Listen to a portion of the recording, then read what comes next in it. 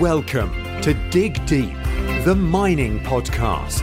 In this podcast, we go deep into mining news, hot topics, and live interviews with mining professionals and leading figures in the mining industry. Introducing your host, Rob Tyson, founder and director of Mining International and Mining International Executive, a leading global mining recruitment and headhunting agency. Hi mining community, welcome back to another episode of the Dig Deep, the mining podcast. And today's guest is Mike Battersby, Chairman and Managing Director of MMS. I would pronounce the name, but I'll let Mike do that. Who are a privately owned limited company and is establishing itself as a world leader in the development and implementation of innovative, cost-effective technologies and processes in the field of mineral, chemical and waste processing. It has been they have many patents and granted and has won a number of national innovation awards for its technology. The technology can achieve significant environmental benefits in terms of reduced energy and waste operations. So with all that, I'd like to welcome Mike, who can obviously give us a good overview of the company and tell us all how they can how mining companies can actually benefit in the processing side of mining. So like to welcome Mike to the podcast. How you doing, Mike? Great, thanks. Good to talk to you, Rob. Yeah, and yourself. Appreciate your time coming on to the podcast. Not a problem. There's just with the name, it's Maelgwyn Mineral Services, because we're a Welsh-based company and decided at the formation that rather than just have a generic mineral services name, we would take a name that probably a lot of people around the world have difficulty in pronouncing, but at least they remember us as that Welsh company they can't pronounce.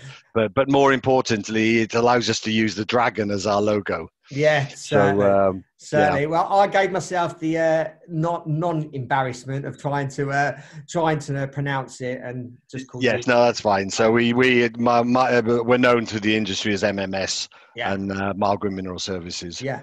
So obviously, as we start these podcasts off, wondered if you can give us a background of yourself, way back, and obviously how you got into the mining industry to sort of current day. Yeah, sure. Well, I got into it simply, probably like a lot of people in the industry, through family. My dad was a mining engineer, and in fact, my mum was a mine nurse out in the Copperbelt in Zambia, where I was born. My dad moved in the 60s to Wales to do all the shaft sinking of the coal mines here. And then he went on and did most of the development work in the Cornish tin mines in the 70s and early 80s. And so when it came to time to what to study, I wasn't particularly sure. My brother had gone down the mineral processing route before me, and my dad encouraged me to go into the industry. He didn't want me to be a mining engineer because, he was dangerous, I suppose. I think he'd had a few near-miss accidents in his working life. And he suggested not being a geologist because he said in the downturns, the geologists are the first one out the door. So he said, why not look at mineral processing? So that's what I did. I studied mineral processing at Cardiff University. And that's how I entered the industry. Basically, that's how I got to know it. Yeah, and how's your sort of career developed from obviously graduating? And how's your journey been? Interestingly, so the Cardiff University at that stage had a mining department, MinEx, and it was the whole course was actually designed by Anglo American Corporation. And so at the end of the course, just about everybody in the whole department got offered jobs with Anglo. And in fact, for myself, it was a good time in the industry. I think I applied for 4 jobs, 4 positions, got offered 4 positions, but took the one with Anglo in South Africa. And interestingly, today is the 40th anniversary of my first working day in a gold mine in Velcom, Western Holdings gold mine in South Africa. And Congratulations. I remember it, but simply it was my mother's birthday, and it was 1980. So thinking about how it developed. Yeah, that's it. 40 years of I suppose continued employment in the mining industry. Yeah, congratulations on that. Yes. There's not too many people that can say they've had 40 years experience in the industry. So Yes. my next question is, how come you've been in the industry for 40 years? I mean, what do you love about the industry? Well, I've as we'll go on, you'll realise I've been in the various facets of the industry. But first off, I started actually in mining in operations. I worked for Anglo American Gold, at the time the largest gold mine in the world, and that was exciting.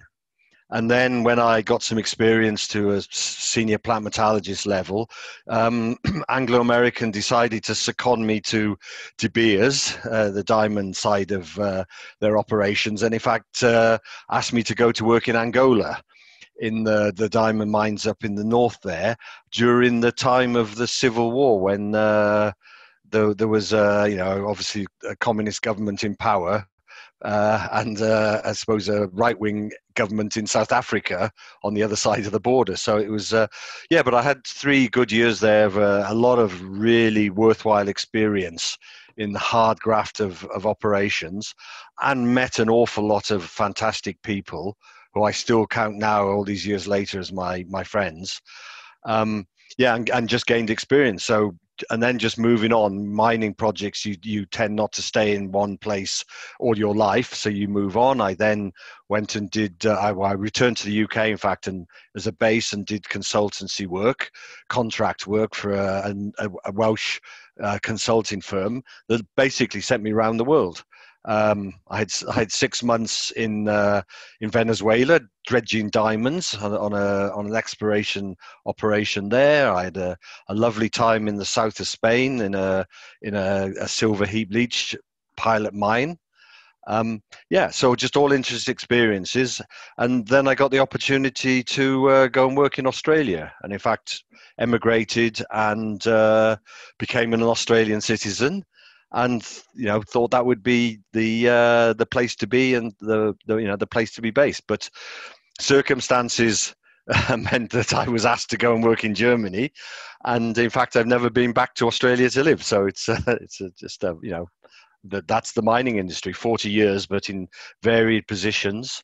And of course, say 23 years ago, we founded Malgrim Mineral Services, and that's it. Where which is, when you look at it, is over half my working life, over half the 40 years. So it's gone very quickly. Yeah, certainly. So I want to go on now to speak about Malgrim Services. So can you give us, I suppose, a bit of the history, because obviously you've been in business for 23 years. I wonder if you can give us a brief journey of when you started and how you developed the company to where you are today.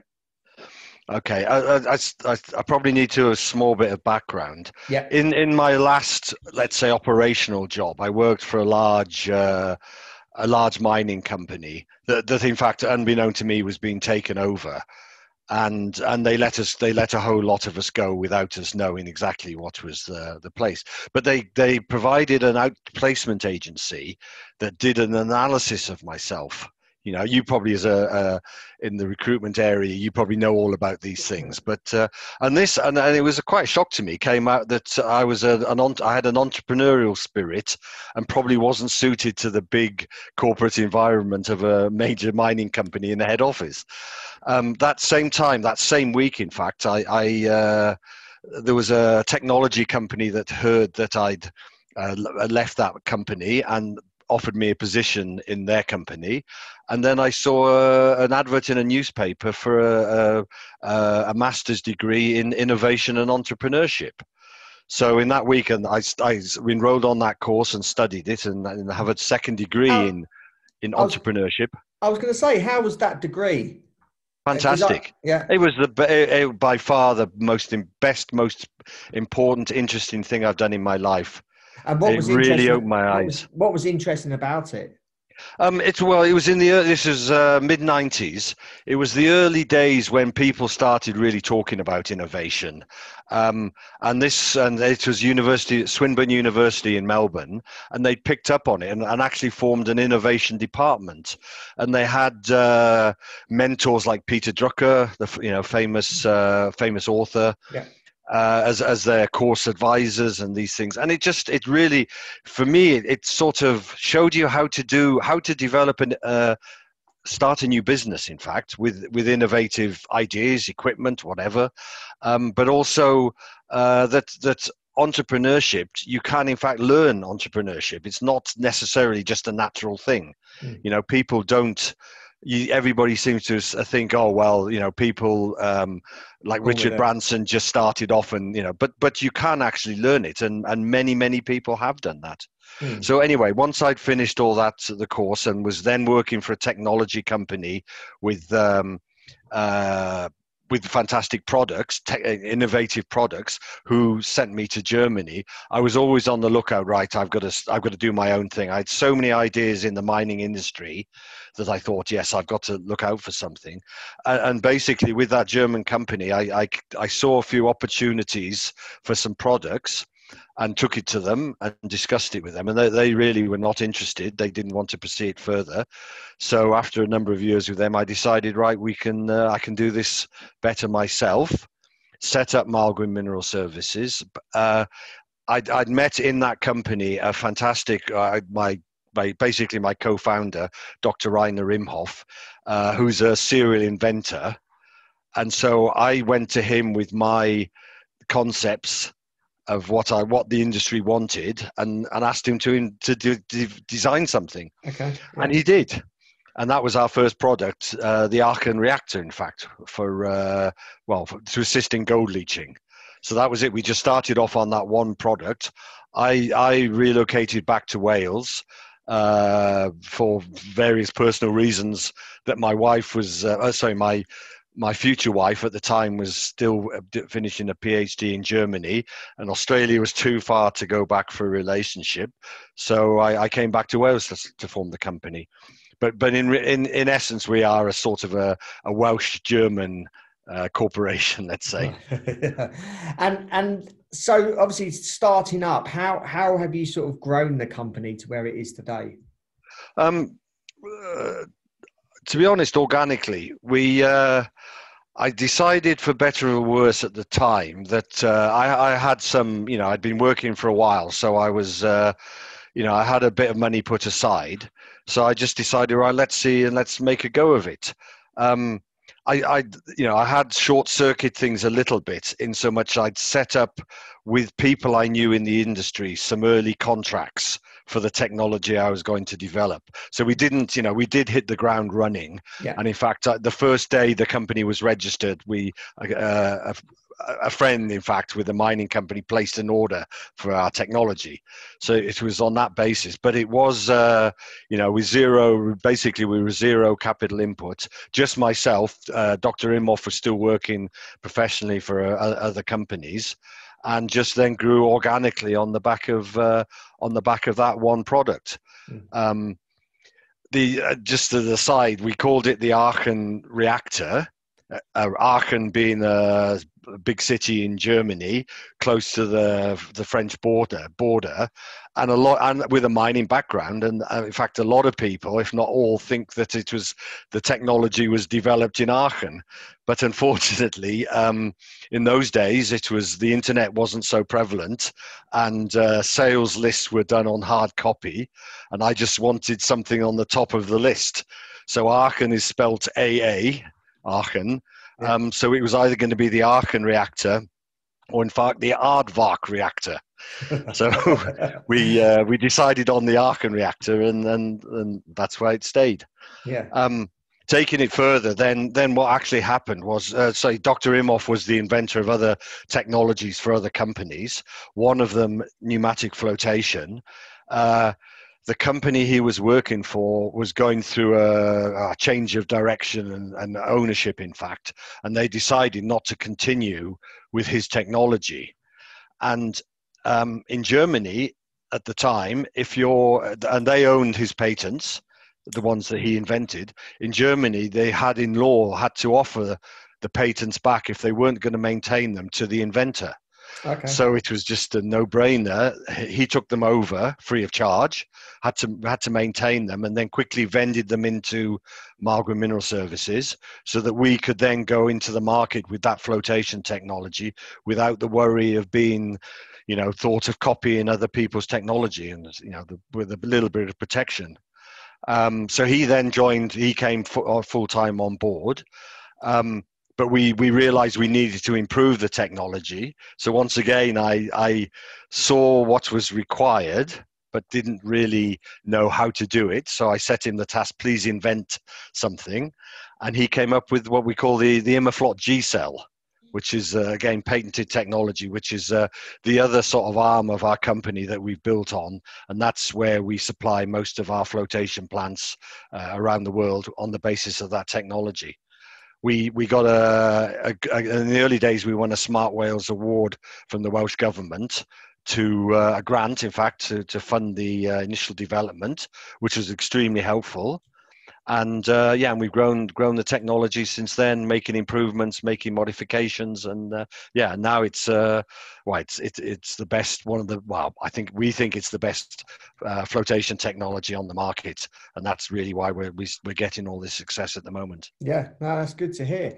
I wondered if you can tell us about these technologies that you're developing, and also the products. I don't know whether you want to combine them both together or speak about them separately, but I wondered if you can give us an overview of all the technologies and products that. Yeah, sure. I'll keep it, fairly brief and hopefully not too technical. Maybe for my own benefit. The Aachen reactor. So I came out and did a lot of work as I've said, in the gold industry, and one of the areas when you're leaching gold with cyanide, which is 99% of the recovery of gold around the world, you basically need oxygen for the reaction to take place, and a lot of operations don't have enough oxygen in their circuit to have a fast reaction. And I saw that in all these operations many years ago. So for me, it was always an idea: how can you accelerate? How can you put more oxygen in there rather than just blowing air in with its oxygen component? So that's what the Aachen reactor does. It basically is a mass transfer device that puts a gas into a fluid. And in the gold case, it's oxygen into a gold cyanide rich pulp, and that was the original idea, and that's where our initial success was. We had installations in gold mines in all over the world: Australia, Fiji, France.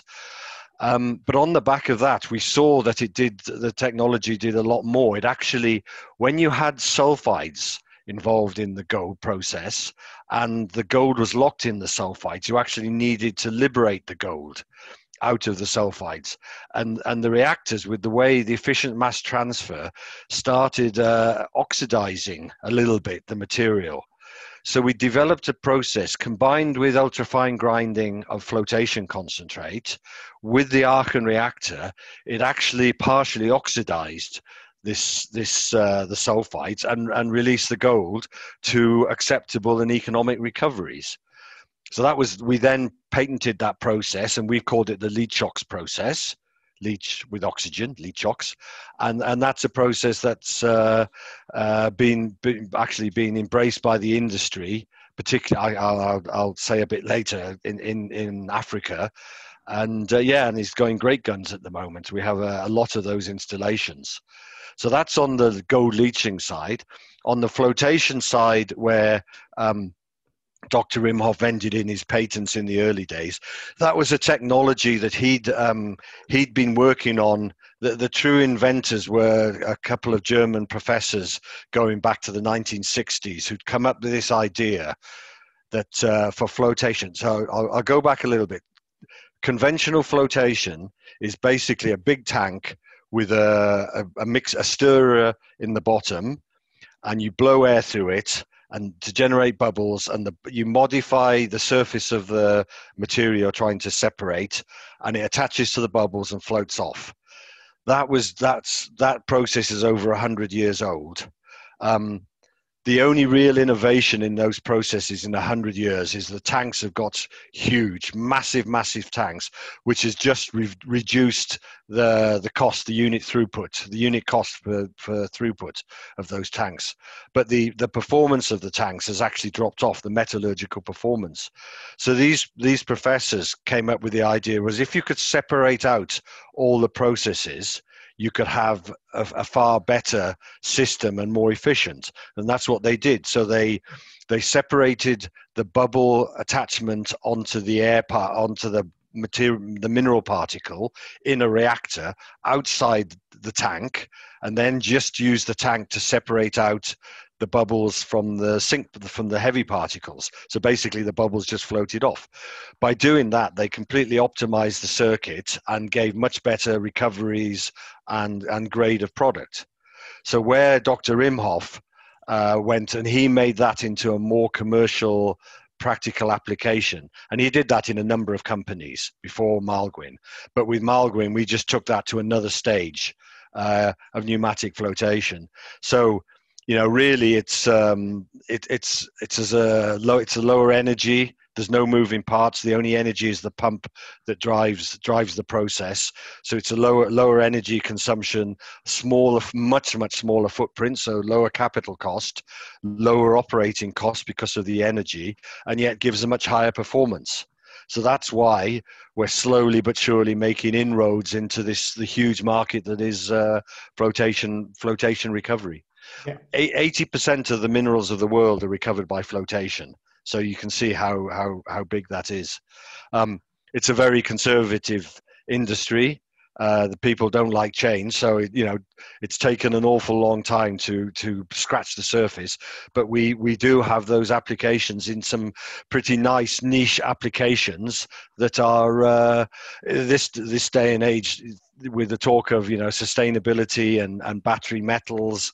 And high-tech metals is a very big area, so we can see a huge growth potential there. Yeah, and obviously we've just been speaking about gold. Do you obviously design? Is your products and technology focus on other commodities apart from gold, or is it just based the Aachen reactor is gold, but we are looking at other applications, environmental applications. A big area is carbon dioxide sequestration to reduce the carbon footprint and allow companies and operations to work sustainably. That's an area we're doing a fair amount of area of research, but that's on the Aachen reactor mass transfer. In the flotation, that's across the whole gamut of all minerals. Our early sales and plants were in fact in copper molybdenum in Chile, some large plants there. We've done iron ore reverse flotation of magnetite, and then a whole range of gold operations. But more recently, we're looking at one big area is potash flotation, and that's we've had some very good success recently in that area. But also, battery metals, cobalt, lithium is another huge area we can see potential for, simply because the technology in that niche application, the specific traits of it that makes it even more attractive than normal. So it's you could call it a niche application. Sorry. No, carry on. No, I'll give you an example. So we on the potash. So being half started in a German company, we did have some contacts with the German potash producers, Kalian Salz, K&S, I think they're branded now. They're one of the world's largest potash producers. So in the early days, we did sell flotation equipment, the Immerflot cells, to them, and being close at hand in Germany, we could see the advantages, and then started to market it. We were then picked up by Belarus Kali, which is the national potash producer in Belarus, and working with a Belarusian engineering company, Passat, basically cracked open that market. Belarus is one of the world's largest producers of potash. That's a certain type of potash, muriate of potash, MOP. And over the last 15 years, we've refurbished and replaced the existing technology in, I think, 7 of their 8 process plants. So it's been a very interesting project for that. On the back of that, we've seen the advantages of the technology for potash, and now there's a lot of potential operations starting up, particularly in Western Australia, from the salt pans there that are high in potassium. But they're looking to produce sulfate of potash, which is a higher grade fertilizer and has a higher sales price. Muriate of potash, lower quality, generally used for general fertilizer. I think throwing on fields for wheat and barley and corn production. Sulfate of potash is a higher value for specialty crops, avocados and all types of fruit trees, and more for intensive farming where we need that production worldwide, around the world. So there's a huge market growing for it. And we have a German partner, Q-Tech, which is they have a certain process, the downstream side of upgrading the potassium, but in our case it's simply a flotation of beneficiation, and we've joint ventured with them, and particularly for one project in the Biondi project in Western Australia, we won the contract there to upgrade to build a potassium flotation plant, and we managed to increase the design recovery of potash from 72% to over 90%, which basically allowed the project to be commercial. Now we're currently executing that project under the unfortunate situation of COVID-19. We were lucky enough to construct all the equipment in Europe. And it was we managed to load it into containers and put it on a boat just before lockdown happened. It's now in Australia, but there's obviously a slight delay for it to be commissioned up there in the northern part of Western Australia. But it's really groundbreaking. There are many companies looking at that project to see how successful it's going to be, and we see that as a huge area worldwide for this technology and this applications. Yeah, obviously your technologies and products are to sort of get better recoveries. What kind of percentages does your products, I suppose, increase someone's recoveries? So if a client came to you and said, "Look, this is our recovery rate," how much better can you do with your products? Well, we'd obviously in most things there's a metallurgical. We would undertake test work, or they would undertake test work. Yeah. We I haven't mentioned it, but we have a South African-based division that covers Africa, and inside that they have a very large and extensive metallurgical testing facility. And so worldwide, we do all our testing there in Johannesburg. So we would take the samples that they gave us, and we would do the test work in our technology and compare it to what they have currently existing or what they've tested elsewhere. And on that basis, you can show them and demonstrate the basic, how much improvement there is. It's most of it is not. It almost always is an improvement metallurgically, and then you can tell them the cost benefit of it as well. But a lot of these things come down to the fact that people financing the project are not interested in new technology. They just want to put the same old thing, so long as it works. That's all they care about, and they don't want to invest. So a lot of these things, even though the mining company sees the advantage, they say, "Oh, well, the banks or the brokers, whoever is funding it and doing the due diligence, are not that keen on something that hasn't been in existence for 100 years." Yeah. That's probably the biggest battle. I'll tell you a story on the other side of it, the Aachen reactors. So we set up in South Africa to cover the rest of Africa, and there was an operation with Randgold Resources, Marilla, in Mali, which is now actually just been sold to an Australian company. But Randgold liked our technology and saw what it could do and did a due diligence on us. So they took some of our two Archon reactors and tested it out at this operation in Mali. This is going back now for 14, 15 years. And it did very well. And what we're talking about is maybe a 1 or 2% increase in gold recovery, which doesn't sound an awful lot, but that probably could be 40 million, 50 million US dollars a year in extra production, in extra revenue. And in a lot of cases, it's a lot higher than that. So then Randgold, after giving us, a strong due diligence, then embraced us completely and in fact designed their future plants on the back of our technology. And I have to say, all our technologies in all their operations, particularly the Tongon operation in the Ivory Coast and the Kibali operation in the DRC, which are two tier one, they call gold mine operations. Kibali is approaching 1 million ounces a year now, I think.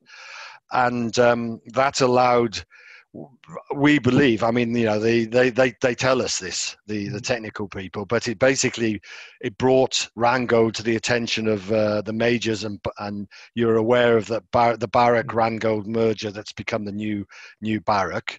And I think we played a small part in that success of their operations. And we did hear that Mark Bristow, the CEO now of Barrick, formerly of Randgold, used to call us the golden bubbles because of the oxygen reaction with the gold leaching. So we sort of embraced that. We use that in our marketing. Yeah, why not?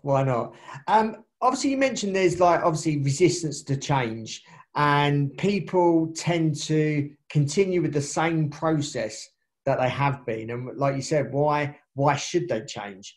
So I'm asking you, why would a company want to implement your technology, and especially if there is a lot of resistance to change, why would they want to introduce your technology? I understand obviously it's to build more efficiency, but there must be more around that.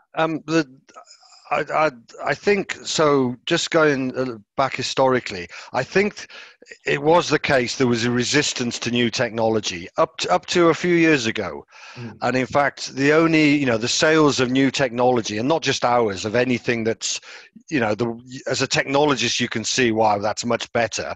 Why isn't everybody using it? Simply was that resistance that not change anything, and let's be conservative, and let's not, and to be honest, if you're building a mine that costs, $500 million, and one piece of technology that probably only costs 5 million or 10 million doesn't work, the whole mine doesn't work, and you've lost all your money. So you can understand it on the other side. Yeah. So really we and new technology only got into applications where the conventional technology would not work, would not give a result that made it economic for the mine, let's say, to go ahead. But having said that, now in the last couple of years, and unfortunately it's driven by accidents, the tailings spill in Brazil has got the focus of the world on mining. In the gold industry, the cyanide tailing spills quite a few years before that around the world. And then the sustainability side of it, coal burning, coal-fired power stations, people still relate it to being mining. And so there's a lot of there's a lot of interest from especially the major mining companies to look at sustainability. And we found with especially the big guys, so the Rio Tintos, the Anglo Americans, BHPs, Barrick, they're really looking at doing a much better job, both in for the environment, for their social responsibilities in the areas where they're doing business, and in the technology. And I'm sure you've, the buzzword of digitization of the mining industry to make it more efficient. And that's just part of the the whole door opening to new technology and getting it commercialized. So for us at the moment, I think this is quite an exciting time that probably wasn't there for any time in the history before. Yeah. So you're saying that you're probably looking to grow now because there's a lot of focus on ESG. Yes, very much so. Yes, yes, yes. Yeah. We can't keep doing it the way we have done it. Tailings, it's not an area, we have a cyanide destruction process as well that's environmentally destroys all the cyanide inside the plant rather than have any residual, but we're not really involved in the tailing side of mining. However, we can see quite clearly that the whole industry has to move away from wet tailings deposition to a safe, stable, dry tailings.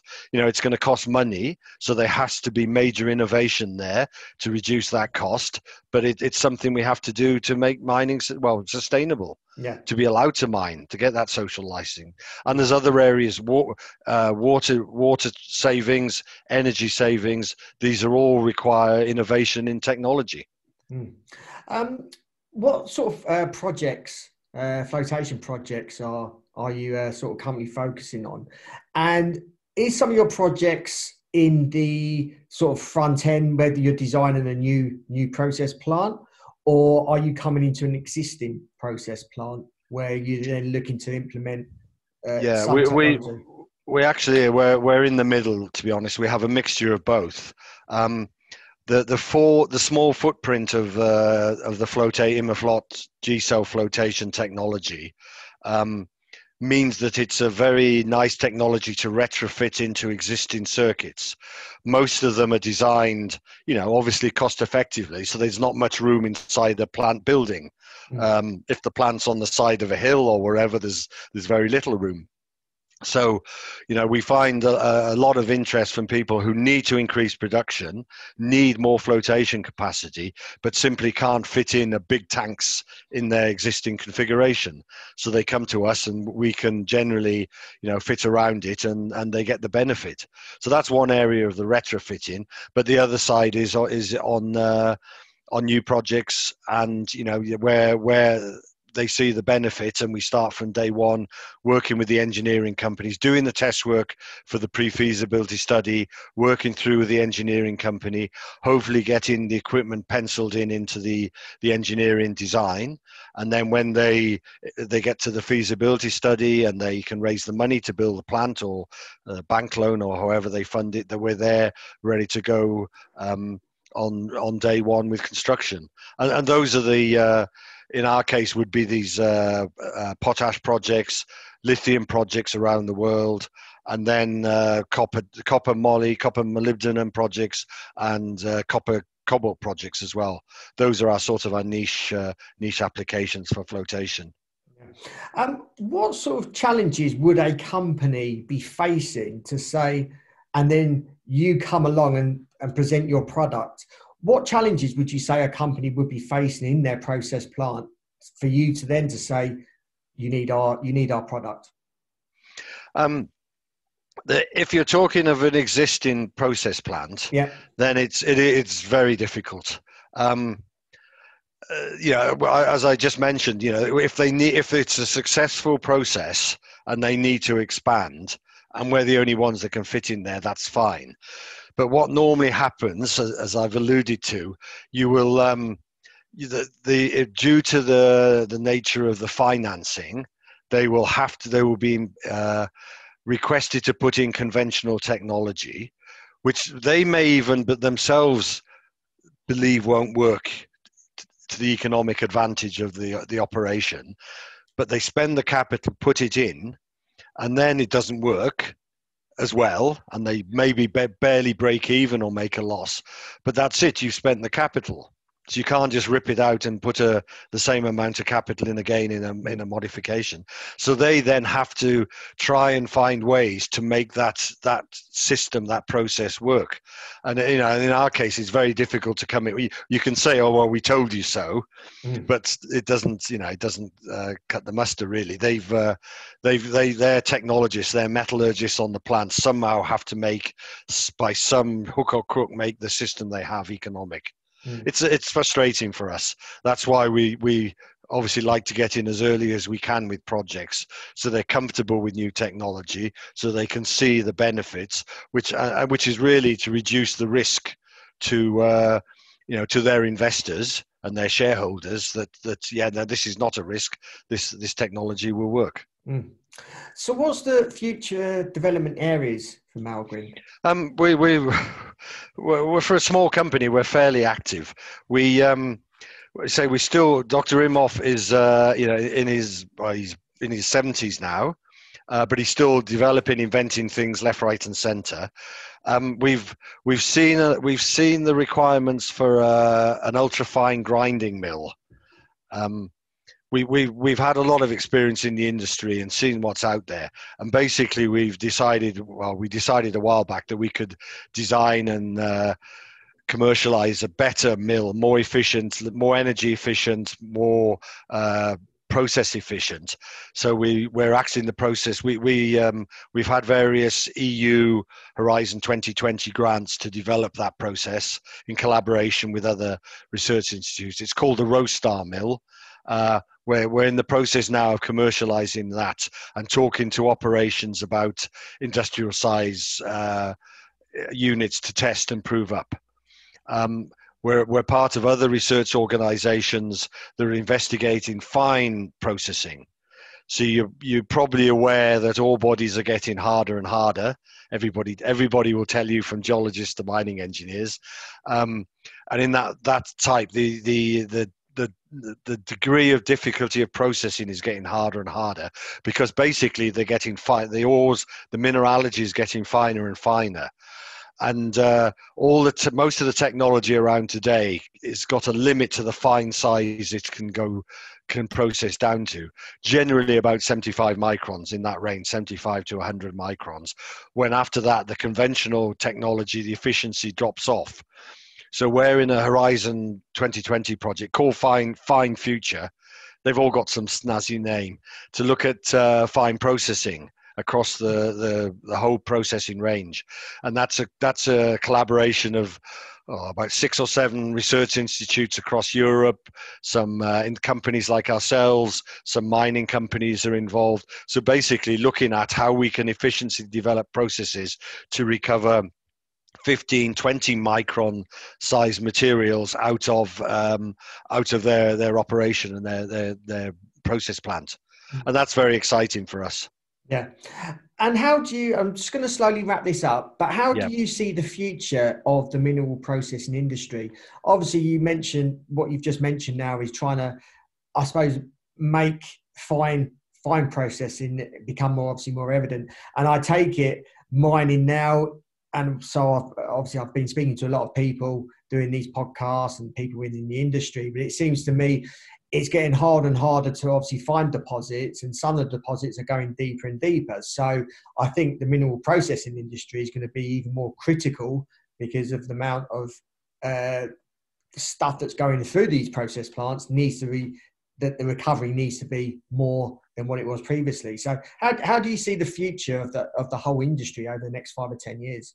I think it's got a fantastic future. I think with this look now to battery metals and battery metals and, just all the exotic metals, the rare earth elements, rare earth oxides around the planet that are needed for the mobile phones, the computers, for that's in the motors that drive the wind turbines, let alone just the Tesla battery system. The processing of those materials is very complex. It's not simply the separation of, let's say, copper and nickel, the historical large bulk minerals. So and the world, not the non-mining world, is actually seeing that and paying attention to it. So I think it's actually becoming very attractive to people to go into study these days, where probably certainly for my working lifetime, the 40 years, it hasn't been. Even when I went in, that's area of that mining and mineral processing was really somewhere you didn't go into. You went into IT or some other area. Whereas now I think there's an acceptance that it is a worthwhile profession and a very acceptable profession. And is that because of technology? I think certainly awareness of what the requirements are, but yes, the technology as well. In the industry, yes, okay, I don't have a say about the mining. The geology is getting harder, the deposits are getting deeper, the mining's harder. But we're still, the use of metals is still increasing. What is it? 5-10% year on year, and especially on the more exotic metals. So it's always going to be a requirement. If they get rarer, it just means the price will go up and there'll be more competition from whoever it is, the battery manufacturers. So yes, there is it, and we have to make it more efficient to extract that. We in the past we've in the Western world, we've just taken that's there's a cutoff. What's acceptable recovery to make a profit? So, okay, we've got 90% recovery of, let's say, copper. Oh, that's okay. That makes us lots and lots of money. Whereas these days, people are looking, well, okay, 90%, but you're putting 10% into the tailings, and you've already mined that. That's a waste. In the olden days of the Soviet Union, Russia, there was no such thing as a waste. Every 100% of the valuable constituents that they mined, they had to account for in production. Okay, it was a communist system and probably wasn't economically viable or whatever. But I have to say we are moving towards that system now, where you have to look at even all the waste that you produce from a mine has to be seen as a valuable product, whether if it's benign waste in making refractories or bricks or cement additives. But if there's metals in there, you have to think about, we can't leave them in the ground or in the tailings. We have to extract them. So yeah, I think very exciting times now for people starting in the industry. Yeah, Mike, really appreciate your time in doing this podcast. I know there's a lot of our audience from the mineral processing background. So if they want to sort of reach out to you, ask you any questions or find out more about Mildwyn, how can they go about doing that? And are you on any social media channels? Oh, we're on all social media. We've just guy Tim Sambrook has just started with us as a business development manager. The previous principals, let's say, are fairly long in the tooth, but he's now embraced. He's obviously a younger, more dynamic person. He's embraced our social media, and in fact, in just the last few months, we've gone order of magnitude leaps and bounds in LinkedIn, all the social media forums. We obviously have an up-to-date website, which is simply maelgwyn.com. Maelgwyn. If you spell anything near it.com, you'll find it. So and I'll put all these. So we're there, and we're all available for any feedback or any technology that that I'm sure they can check on your podcast. Yeah, I'm sure you in the notes you have information there that they can reach us whichever way they like. Yeah, certainly. I'll put all that information in the show notes so people can people obviously go to that and reach out to you. And alternatively, if you want to forward me any questions, then I'm happy to pass them on to Mike and his team. And my email address is rob@mining-international.org. Mike, really appreciate your time again and explaining obviously the history and obviously the technology and products of Maelgwyn. And I'm sure you're going to get some inquiries from our audience because I think it's an exciting technology and it is needed. Recoveries need to increase. And I just think you've got some great products that you've explained to our audience, and hopefully you'll hear from some of our audience. So really appreciate your time. Well, thank you very much for having us on. And I have to say, I think we live in exciting times now in our industry. Yeah. So I'm looking for a good future. Yeah, no doubt. Thanks a lot. Yeah, thank you very much. Hope you enjoyed listening to this podcast. If you can share this podcast and this particular episode, especially if you know of other people within the mineral industry, processing industry, who would benefit from listening to what Mike has said. I appreciate if you can pass this episode on to them. And yeah, happy, until next time, happy mining. Thank you for listening. Remember to reach out to Rob via the show notes and be sure to subscribe and leave a review. Until next time, happy mining, helping each other to improve the mining industry.